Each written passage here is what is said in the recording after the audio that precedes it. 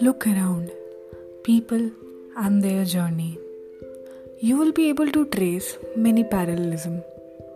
Some of them are scuffling, some are condemning the circumstances yet pulling it through, and some have hit the rock bottom and are at the verge of existential crisis.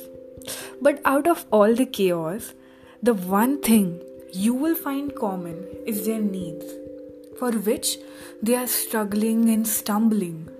Needs. Human life is a box of needs. As soon as one gets satisfied, another comes, and this circle of replacement goes on and on and on. We are so focused on what we need that we actually miss out on what we want. Need and want. Such a fine line.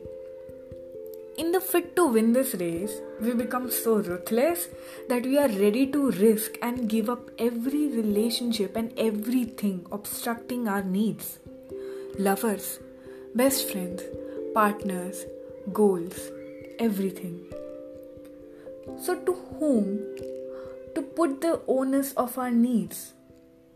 Our self-absorbed needs. Situations, people, life. Yeah, life maybe. Because sticking on the face of life is becoming an easy escape. Play the blame game for your happiness. Let's play this game. Letting go everyone and everything. Reach at the peak and shout out loud. Cherish your success, but the only missing hole will be that right thing and that right person.